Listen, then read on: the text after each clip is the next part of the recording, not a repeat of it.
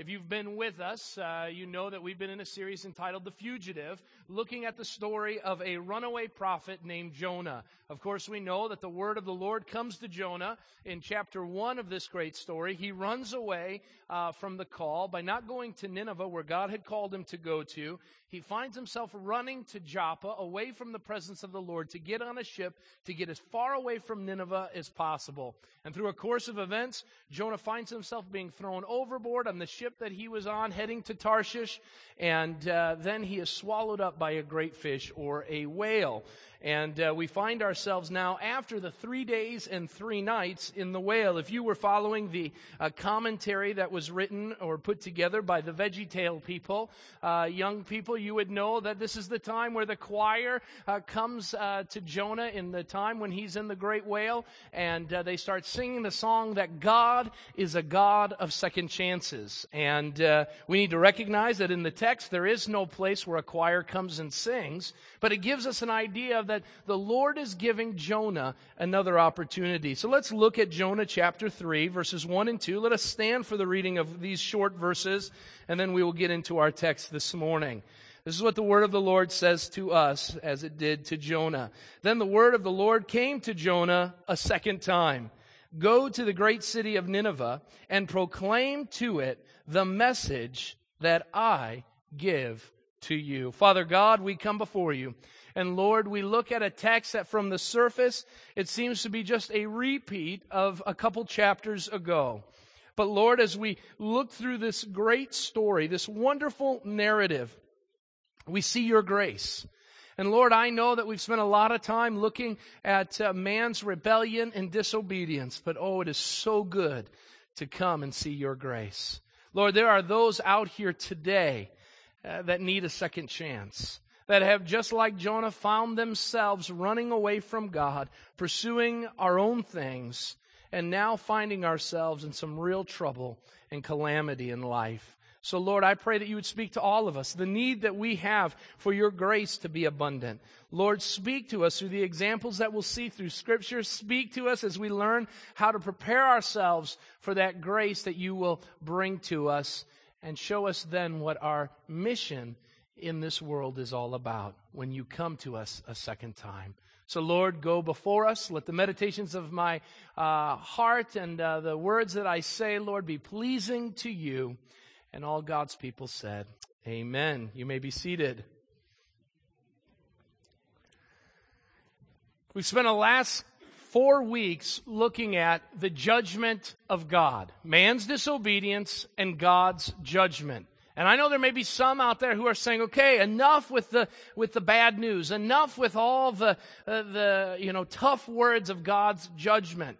But if we don't hear those words of God's judgment, we would never appreciate what Jonah chapter 3 articulates to us today. There is no good news without bad news. It would just be news. But if we find ourselves in a situation where we're living in a time of bad situations in our life, when something good comes along, it is separated by such a great chasm because it is so good and so wonderful in comparison to where we find ourselves in our calamity and troubles today. That's what Jonah 3 should do for us. If you underline or circle in your Bibles, the phrase that I want you to circle is the word or the phrase, a second time. A second time. Now, as I look at what people have done in preaching this series, very few preachers took the time, which I believe is it's a tragedy, not to look at that phrase a second time. Because if we miss that, then we miss the grace that God extended to his prophet Jonah. He comes a second time. Now, there's no question that during the time in the whale that Jonah found himself reliving over and over again the events of Jonah 1. Isn't that what we do? Isn't that human nature? We make a mistake that carries consequences with it, and when we have moved a little bit past it, we find ourselves reliving it over and over and over again. There are times in my short 33 years on this earth that I can look back, and not with great affection, but with great sadness in my heart, saying, I wish I could go back and fix that. I wish I could go back 5 minutes before then and change my answer, change my response, say no to that sin, find myself not in that situation.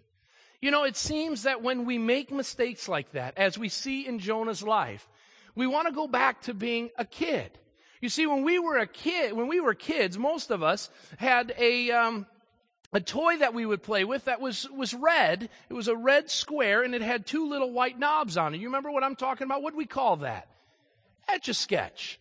And what we would do is we would start playing with the Etch-a-Sketch, and we would start building or drawing these pictures and all these different diagrams and things using the knobs. But at some point, we'd become unhappy with what we've written or what we've put together isn't what we wanted. And so all we had to do was just shake that thing. Remember, you would shake it, and what would happen? It would disappear. There are some of us who would like to just take the things that we've done in our lives and just have them and say, well, I don't like where that went. That wasn't how it was supposed to play out. And we would just like to take the bad decisions and the sins in our life and just shake them as if they've never been there. Now, there's another thing that we could do.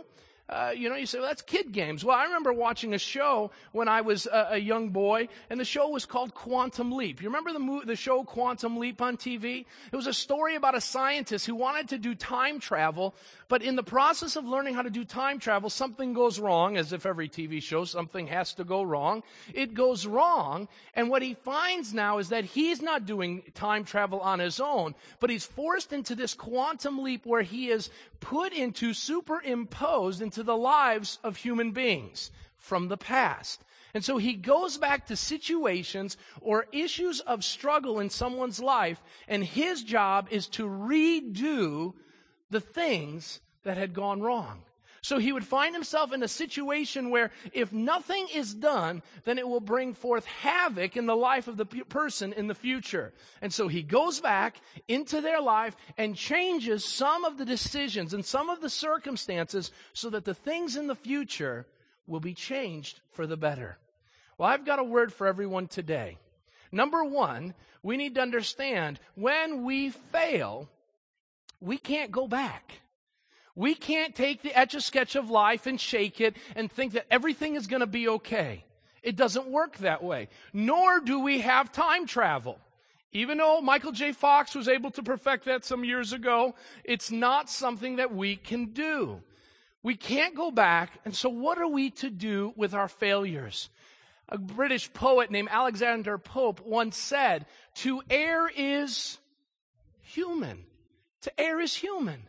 We need to understand that we, because of our humanity, are going to err. We are going to fail. And we need to understand how to live in light of that. Now, there are a couple things that we find ourselves falling prey to. We can get a concept of God that says, when I fail, then God is done with me. And what we do is we look at Jonah chapter 1 and chapter 2, and we say, if I mess up, then God can't use me. If I, sin, then I disqualify myself from being used by God in any capacity. And I would say, well, you got the first side of the coin. You got the first part of the story. There's another group that will say, I believe in a God of love and a God of forgiveness. Praise God, that's good. But what that has created is I can live however I want, and God will forgive me every time. And that what he'll do is he'll, just like a lenient father, say, don't worry about it. Boys will be boys, girls will be girls. Of course you're going to do those things. Hey, don't worry about it. Move on.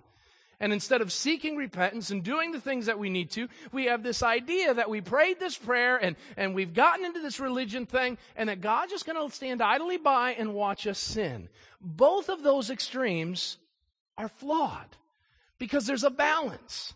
God does deal harshly, severely at times when we sin.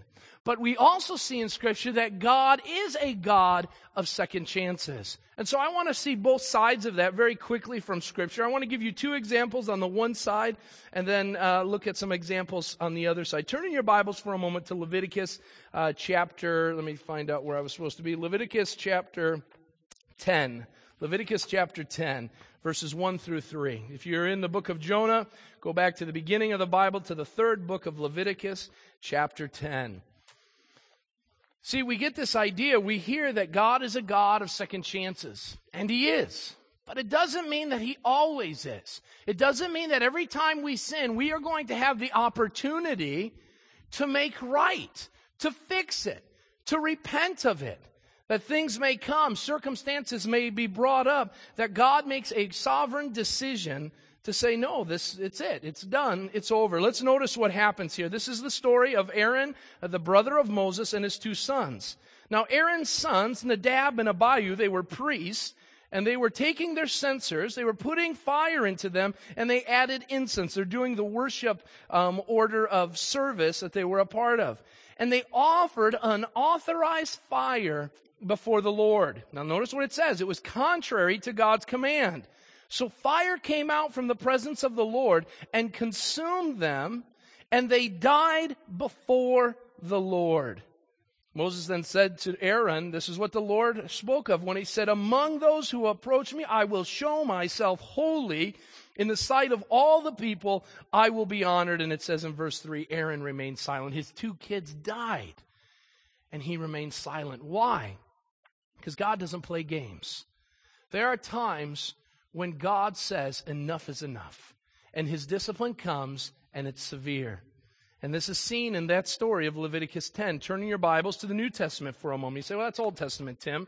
Let's go to the New Testament, Acts chapter 5 for just a moment. Acts chapter 5. You get to the Gospels, Matthew, Mark, Luke, John, and then, of course, the book of Acts. Acts chapter 5. Acts chapter 5, it says, now a man named Ananias, together with his wife Sapphira, also sold a piece of property. To understand what he's talking about there, Luke has already told us in Luke 4:32 through 37 that the people of God were selling property and their possessions so that they may be able to be charitable to other people who were in need. And so people are selling their properties and their possessions so that others may have the needs met in their lives. Ananias and Sapphira say, hey, let's get in on this thing. Let's sell that piece of property that we have and let's give it to the apostles. Now notice what it says. With his wife's full knowledge, Ananias kept back part of the money for himself, but brought the rest of it and put it at the apostles' feet. Then Peter said, Ananias, how is that Satan has so filled your heart that you have lied to the Holy Spirit and have kept for yourself some of the money you received for the land? Didn't it belong to you before it was sold, and after it was sold, wasn't the money at your disposal?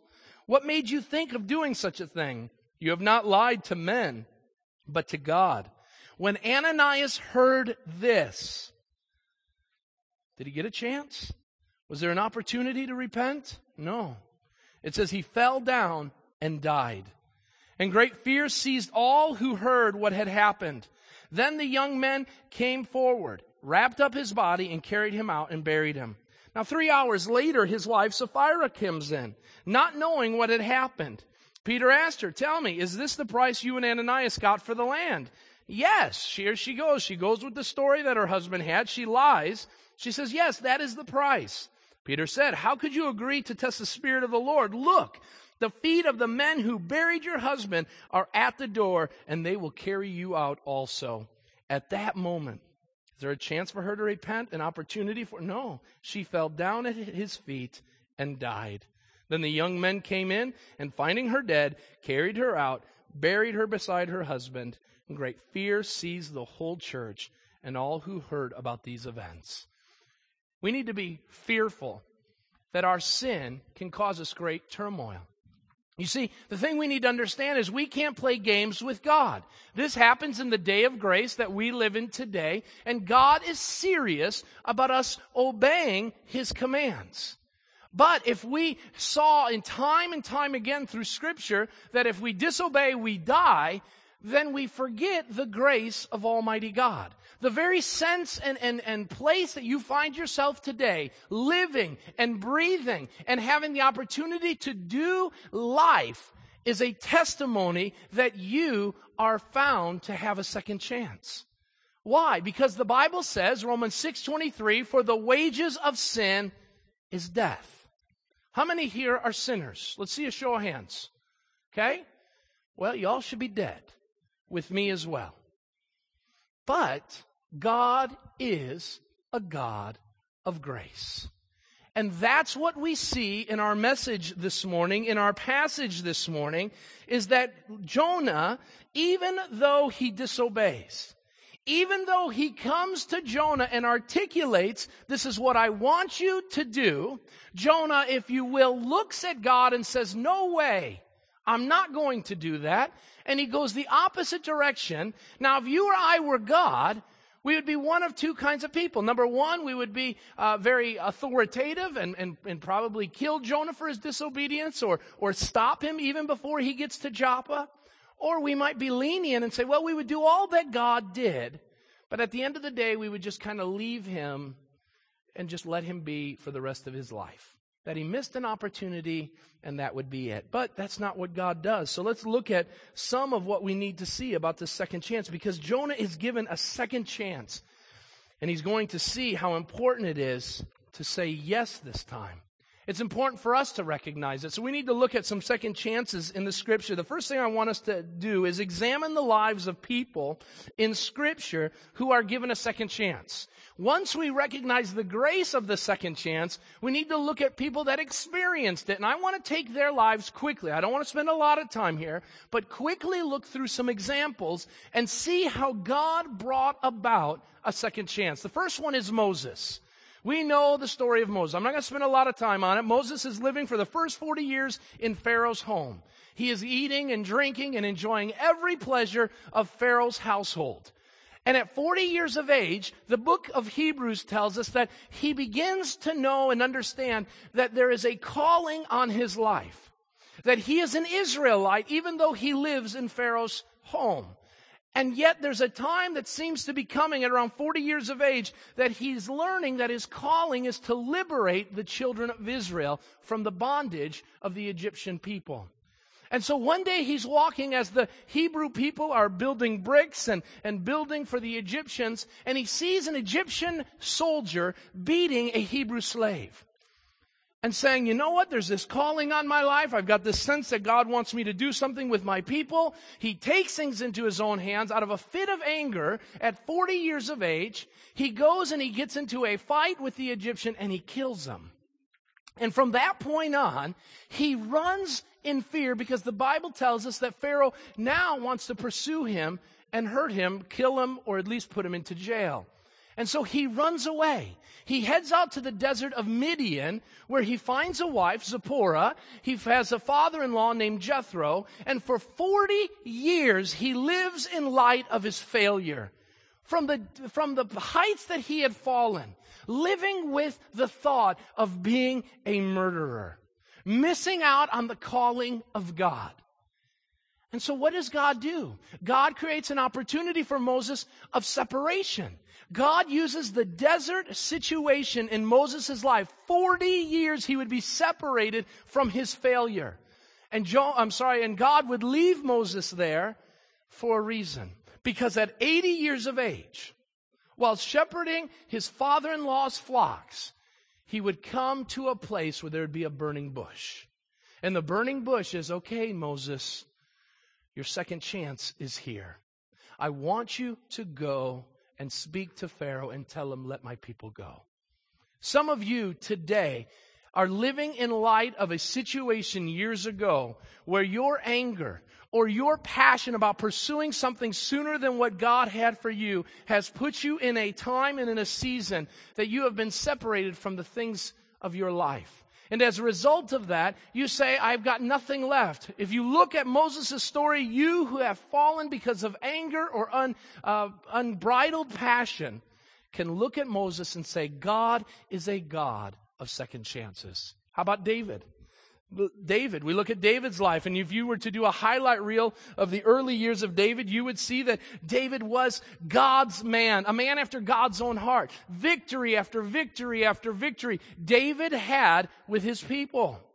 He would take care of animals, his father's animals, and protect them from bears and lions. He would then go to feed his brothers and find himself hearing the voice of Goliath calling out curses upon God and his people, and he would defeat Goliath. He would be given parades where people would say that the king kills thousands, but David kills 10,000s. This guy had the Midas touch. This guy had everything going for him. And you could have written that he was a Hall of Fame Christian. People from far and wide wanted to be like David. But David would mess all that up because of one stroll on the roof of his palace. Instead of being at war like he was supposed to be with his army, he finds himself bored in the middle of the night, and he goes and walks around his palace, and he sees a woman bathing, and he begins to yearn for her. And instead of bridling his passions and going to one of his wives in the palace, he says, I must have her. And because of that, it creates a domino effect that destroys everything that he had created or had done up to that point. It had nullified it. Why? Because what happens is he involves himself with her. Out of that, a pregnancy takes place to subdue the questions and the thoughts that would come. He's a deceiver.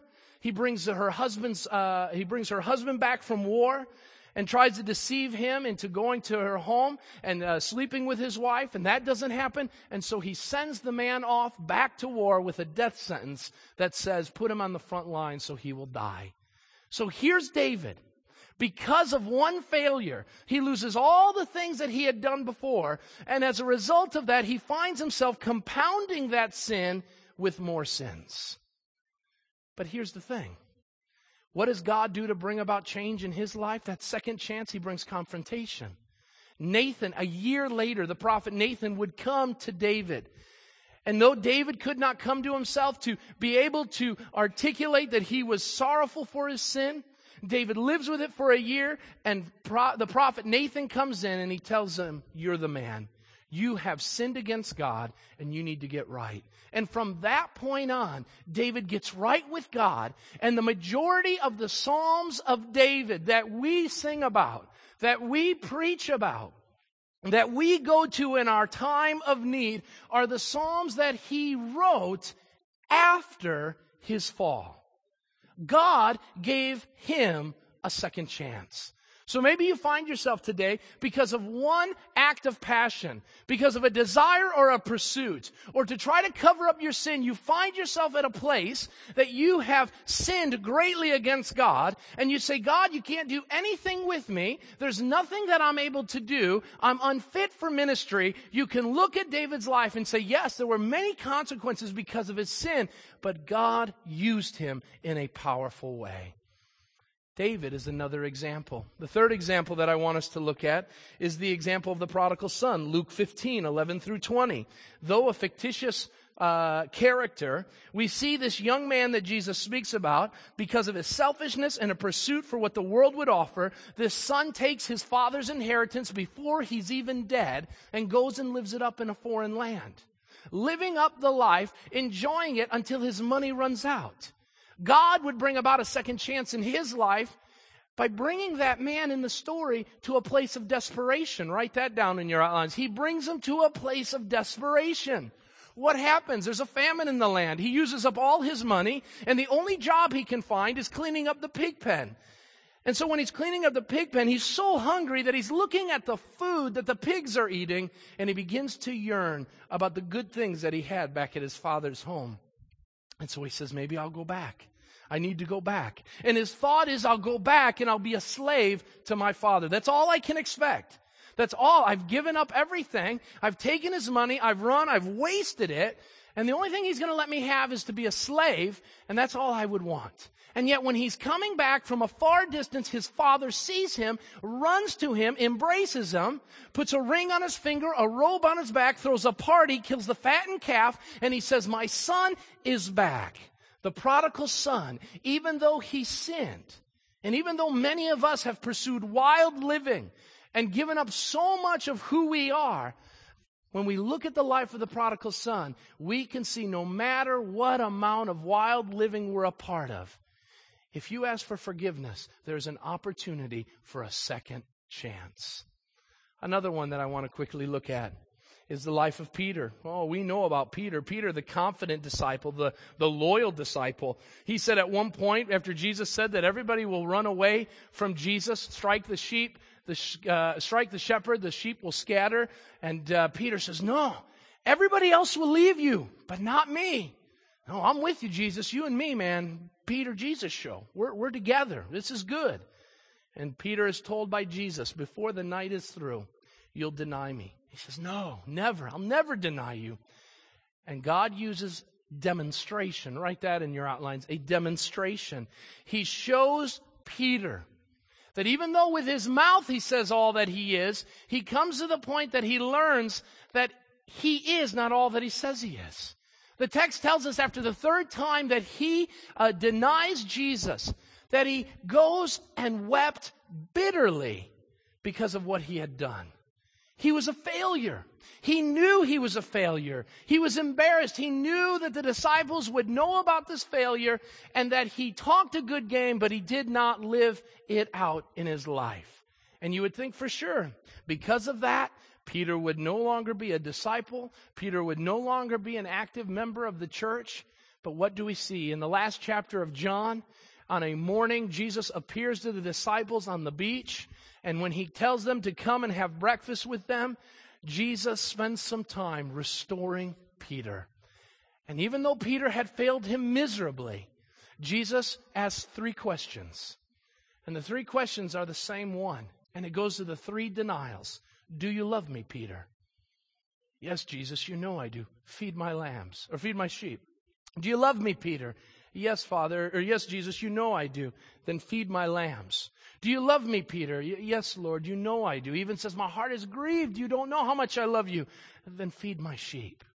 And Peter would go on to be an incredible leader in the church. He would go on to write some of the most wonderful scriptures that we have seen. And he is a model of faithfulness amidst times of great trial.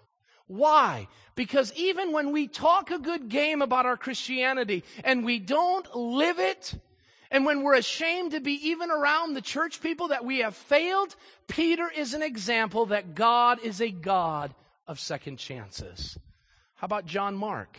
John Mark. You don't know much about John Mark probably. Acts 15, 36 through 41. John Mark is the bone of contention between Paul and Barnabas. And the reason why Paul and Barnabas are having this argument with one another is that Paul doesn't want to take John Mark on the missionary trip. And the reason why is sometime before, the ministry got difficult for John Mark, and instead of the tough get going, he says, I'm out of here. I'm taking off. I can't handle the ministry anymore. And so he deserts Paul. And this frustrates Paul, and rightly so. Paul's very unhappy with John Mark. And he's not going to make the same decision again to bring him if this guy, when the issues get tough, that he takes off. But Barnabas says, give him another chance. He'll do well. And there's a separation that happens. Paul says, I'll take Silas and we'll go this way. You take John Mark, Barnabas, and you go that way. And they separate. And you would think, here is a guy, John Mark, that would have thought, I've blown it. I messed up in ministry. I wasn't able to hack ministry. And this is what happens. The great apostle Paul says, I'm no good. But what does God do? God allows affirmation through Barnabas. Who's Barnabas? He's the son of encouragement.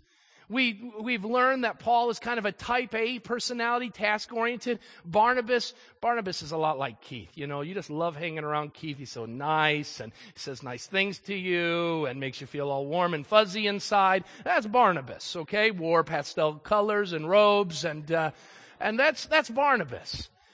And you know what happened? In 2 Timothy chapter 4, I want to say it's verse 11, it says that Paul at the end of his life tells Timothy, bring me John Mark. He will be of much use to me. Maybe today you find yourself as a failure in ministry and you say, but I blew it when I was young. John Mark is an example that there's second chances even when we blow it in ministry. Let's get back to our guy now, Jonah. Jonah has a second chance that's given to him. In what way? Through isolation. Through isolation. 3 days and 3 nights. He's all by himself. And he comes to his senses that God is working in his life. And what God is going to do is something amazing. We're going to get to it here before the message is done. That Jonah is going to not only be given grace, but he is going to be given the same message, the same opportunity that he was given in chapter 1. And we are going to see that this failed and flawed individual is going to be given the opportunity to be a part of the greatest revival in human history. God, even when we rebel and disobey, God is a gracious and loving God who doesn't always do it, but we see more opportunities than not that God gave a second chance. And Jonah is all about second chances. You say, well, that's a lot of stuff, Tim, and we didn't spend much time in Jonah. Well, it's there. It's like Prego. It's in there. But I want you to understand something. If you miss this, then you miss the understanding that we are a flawed people whom God uses. When we miss out on the grace of God, then we see God as a wicked dictator and not a God of love. We see God as a tyrant and not as one who wants to teach us about obedience. And so we need to look at these examples and say, God, I too am flawed. I too am unqualified. I too have disqualified myself from serving you. But I take by faith the example that you have shown me through your word, and I believe that you have given me a second chance. And the moment you get there and you embrace the grace of God, then there's a step that you must be a part of. And that's the second point this morning. And I'll keep moving quickly. Don't be afraid. We got early in the first service, so you will too, okay? And the second one is that we must engage in the biblical procedure that leads to second chances. How do we get there? What are we to do? If we're failures and God's not going to overlook our sin, what do we do? Turn in your Bibles to Psalm 51 for a moment. Psalm 51. Here is a wonderful example of one of David's psalms after he has been confronted about his sin. When you get to Psalm 51, you see, for the director of music, a psalm of David, when the prophet Nathan came to him after David had committed adultery with Bathsheba. This is after the confrontation. Notice what he says. He articulates some things that we need to do. If we live out this procedure, this prescription, then we will open the door for God's grace to be there. Now, God's grace is there. We are living and we're able to continue in our life. But are we embracing it? Are we experiencing that grace? It starts with a passage like Psalm 51. Notice the first thing we need to do. We need to see the reality of our sins. Verses 2 through 5, wash away all my iniquity, cleanse me from all my sin. For I know my transgressions and my sin is always before me. Against you only have I sinned and done what is evil in your sight, so that you are proved right when you speak and justified when you judge. He says, I was sinful at birth, sinful at the time my mother conceived me. We need to understand something. If we want a second chance from God, then we need to start looking at our lives like God looks at us. You see, what we begin to do is we begin to rationalize our failures. What we begin to do is we say, okay, I made a failure. I messed up. And what we'll have is a group of people and counselors that will come and say, well, tell me about your mother. Tell me what your mother did. Was she a mean woman that you fell to this sin?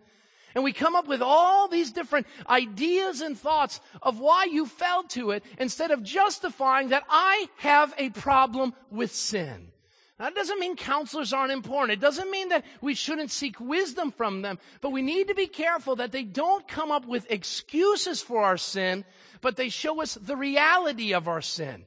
And that can be seen. The reason why we do the things that we do is we are sinners. We find ourselves, even at the time of our birth, in a struggle against sin.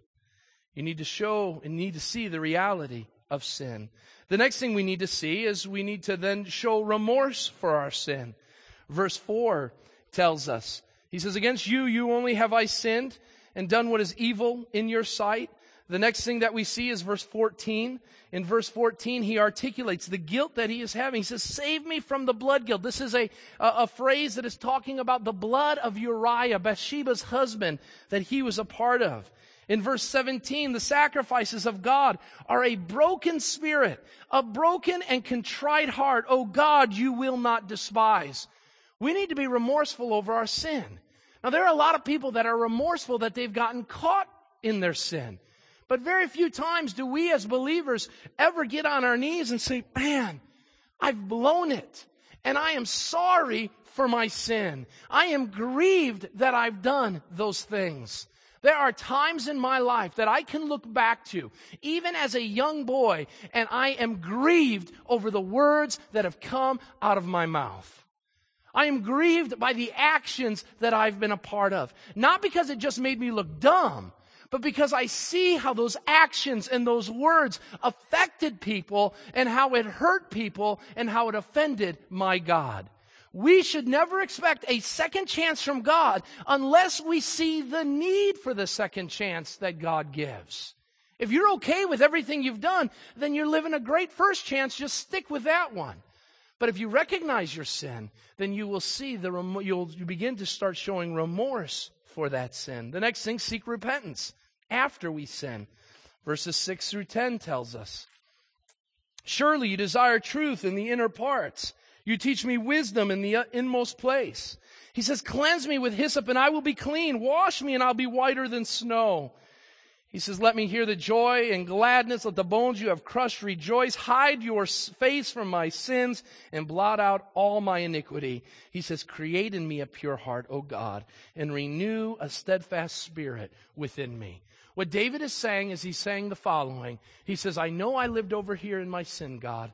I know what I've done is grievous to you, but here I am. I will no longer do it. I've learned the error of my ways. I have learned where sin takes me. I don't want it anymore.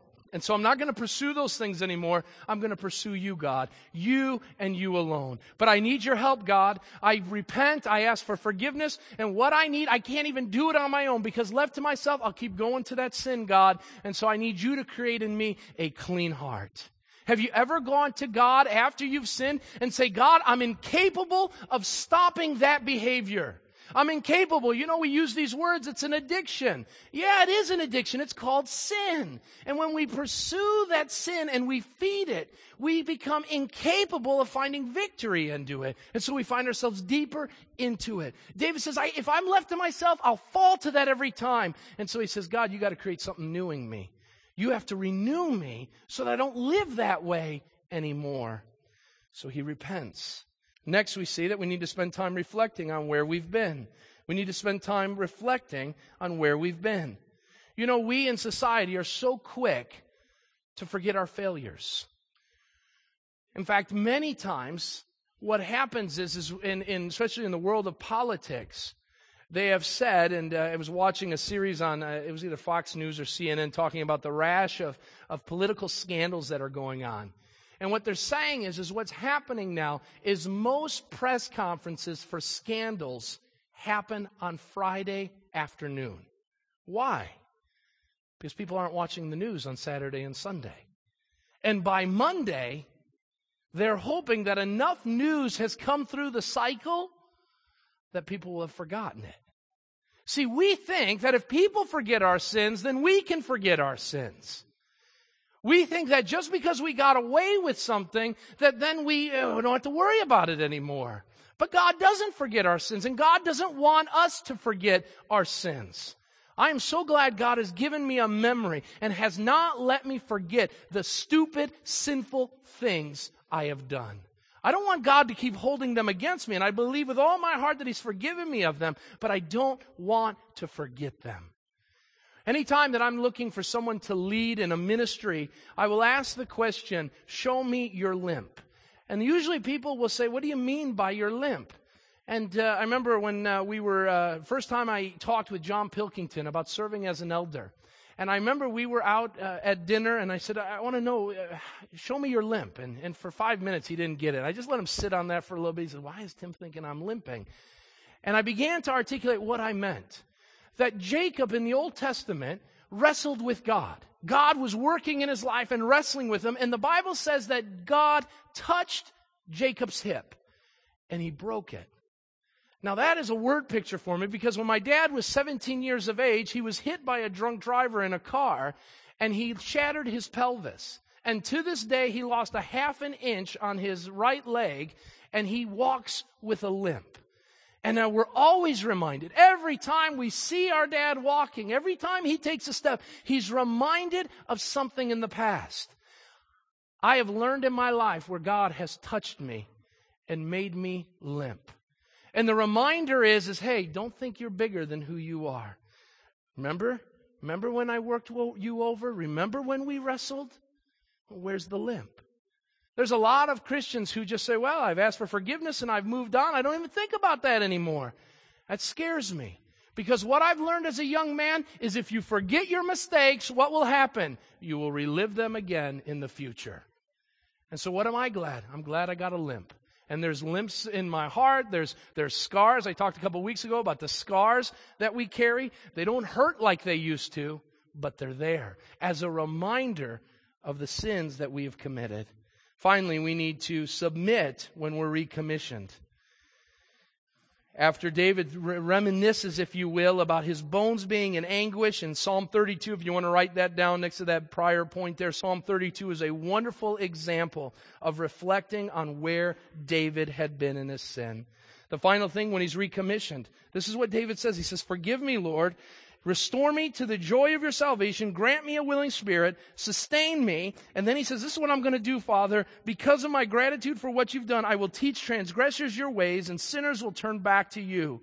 My tongue, in verse 14, will sing of your righteousness. O Lord, open my lips, and my mouth will declare your praise. You did not delight in sacrifice, or I would bring it. You do not pleasure in burnt offering. He's saying religion doesn't work with you, God. But he says, I am going to give you my life. And so we come to the point that after we have sought forgiveness, after we have lived out what the biblical procedure is for getting right with God, David says, whatever you call me to, God, I'm there and I'm ready to serve you. So where does that bring us? It brings us back to Jonah. And this is where we see point 3, and that is we must experience the part that God plays in second chances. What are second chances? They are vehicles of God's grace. And so what does that mean? We need to see the grace that God is extending to us, His people, and as a result of that, we are called to a couple things. Jonah is given a second chance. He's spat out by the whale, and he is then given the word from the Lord to go do some things. And I want you to understand, the second chance that God gives us the opportunity, first of all, write these two down, to serve as His missionaries and to share His message. Now you'd say, well, but that was what he was given as the first task. Yes, he's given the same task, which in and of itself is a gift of grace. Had that happened in our lives, we probably would have said, Jonah, just go back to Israel, just do your thing. Maybe in a couple years I'll use you again, but not right now. You're on probation and you need to just move on, and we'll talk to you. We'll call you. You don't call us. But that's not what God does. God comes right back with the same intensity and with the same urgency. And He says in verse 2, go to the great city of Nineveh and proclaim to it the message I give to you. There's a couple different words, but the message is the same. Jonah, I want you to go. The place is the same. I want you to go to Nineveh. The activity is the same. I want you to preach. It's the same calling. Some of us think that God called us to something. We missed out on that calling, and now we've missed our opportunity. That's not the case in Jonah's life. But understand that these two things change dramatically.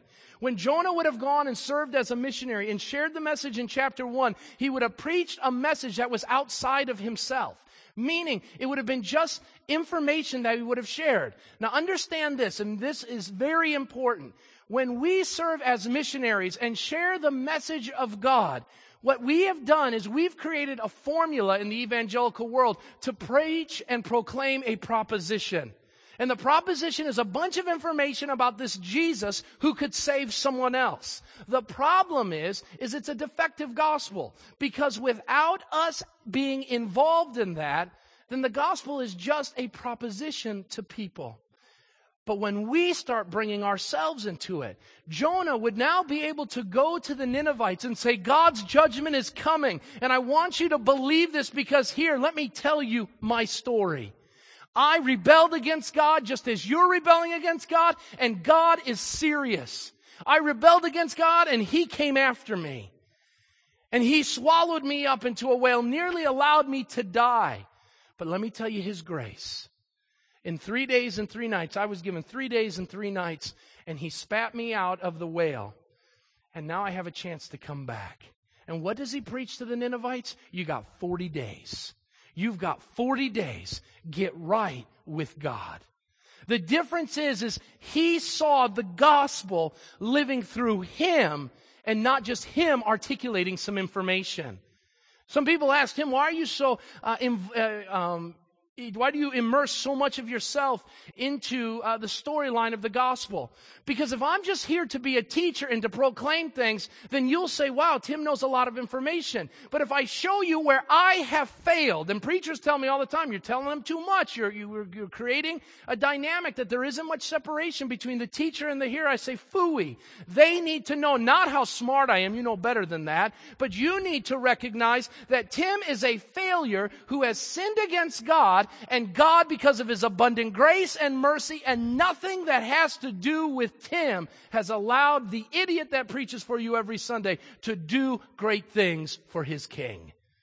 And when we start understanding that, boy, that's when we start getting passionate about preaching the gospel to others.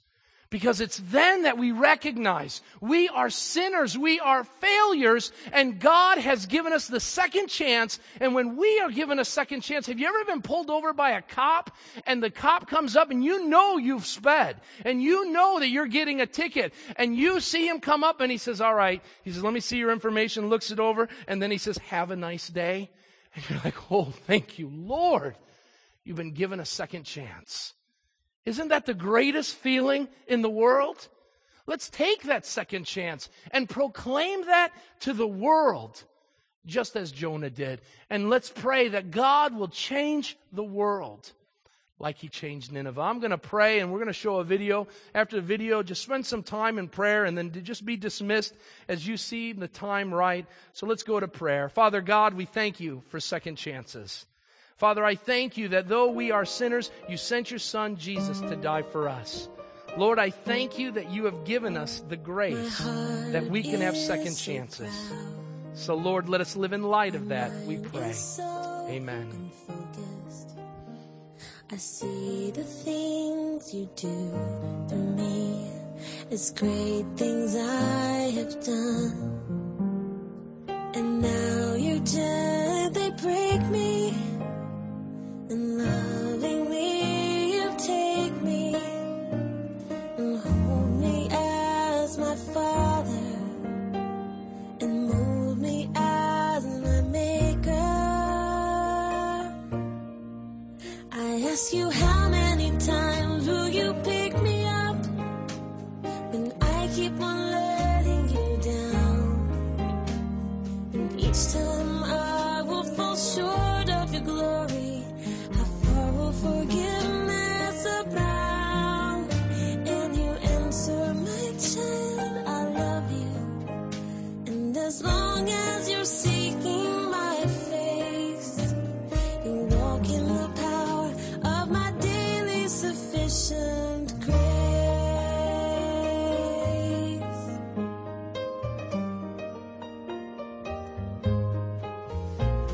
At times I make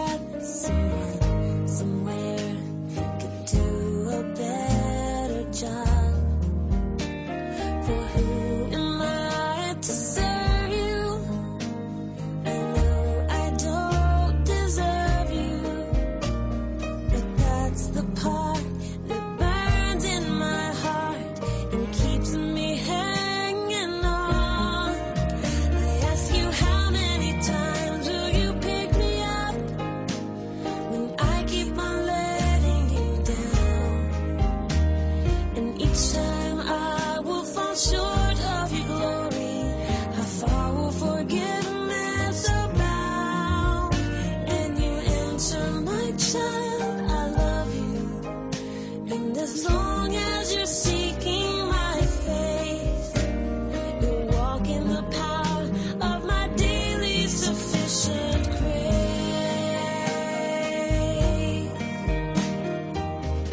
You are so patient with me,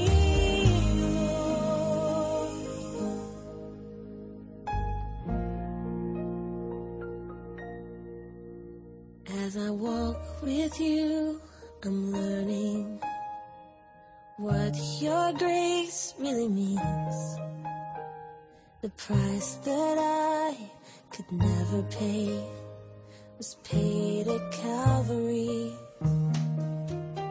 So instead of trying to repay you, I'm learning to simply obey you by giving up my life to you for all that you've given to me. I ask you, how many times will you pick me up? And I keep on letting you down. And each time I will fall short of your glory. How far will forgiveness abound? And you answer, my child, I love you. And as long as you're seeking my face, you'll walk in the power of my daily sufficient grace.